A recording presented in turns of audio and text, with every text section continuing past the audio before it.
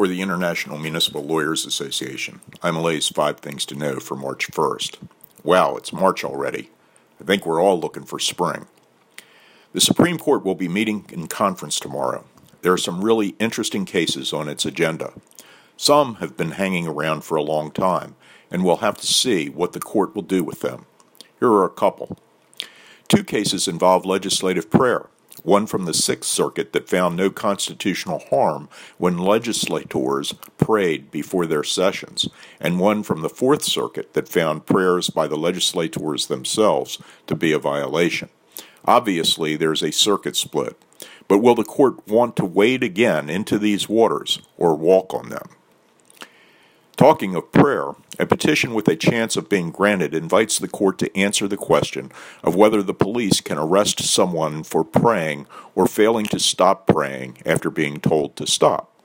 Maybe arrest is too strong a word, but in this case, the police were investigating a noise complaint at a home, and the resident asked to pray.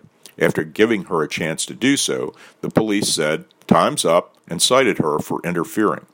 10th Circuit held that the police officers should have immunity. Tomorrow, we'll talk about some other significant cases on the court's conference agenda. In Macomb County, there's a battle raging between almost everyone in government and the recently elected clerk. She was in federal court this week asserting that the county attorney, among others, has been harassing her, apparently by suing her to get her to do her job. The judge suggested the parties talk and will decide the county's motion for summary judgment shortly. On Wednesday, the Sixth Circuit found for an off-duty police officer who was at a pizza shop when it was robbed. 4 armed youths entered the shop to rob it, and the officer shot and killed one of them. The parents of the youth sued, asserting violations such as deadly force. The facts are quite descriptive of a fight for life, and there were videos. Did you listen to our podcast with our podcaster-in-chief, Caitlin Cutchin? She interviewed Lisa Sornin of the State and Local Legal Center about the Internet tax case. Make sure you do. Also, don't forget about our seminar in D.C., as it provides a great opportunity to learn and gain CLE credits while you do. The seminar and hotel are filling up quickly and could sell out, so don't wait to register. Make sure you consider registering for our Supreme Court practice track.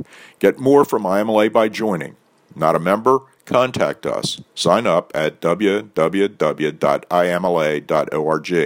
Have a great day, and make it an inspirational one.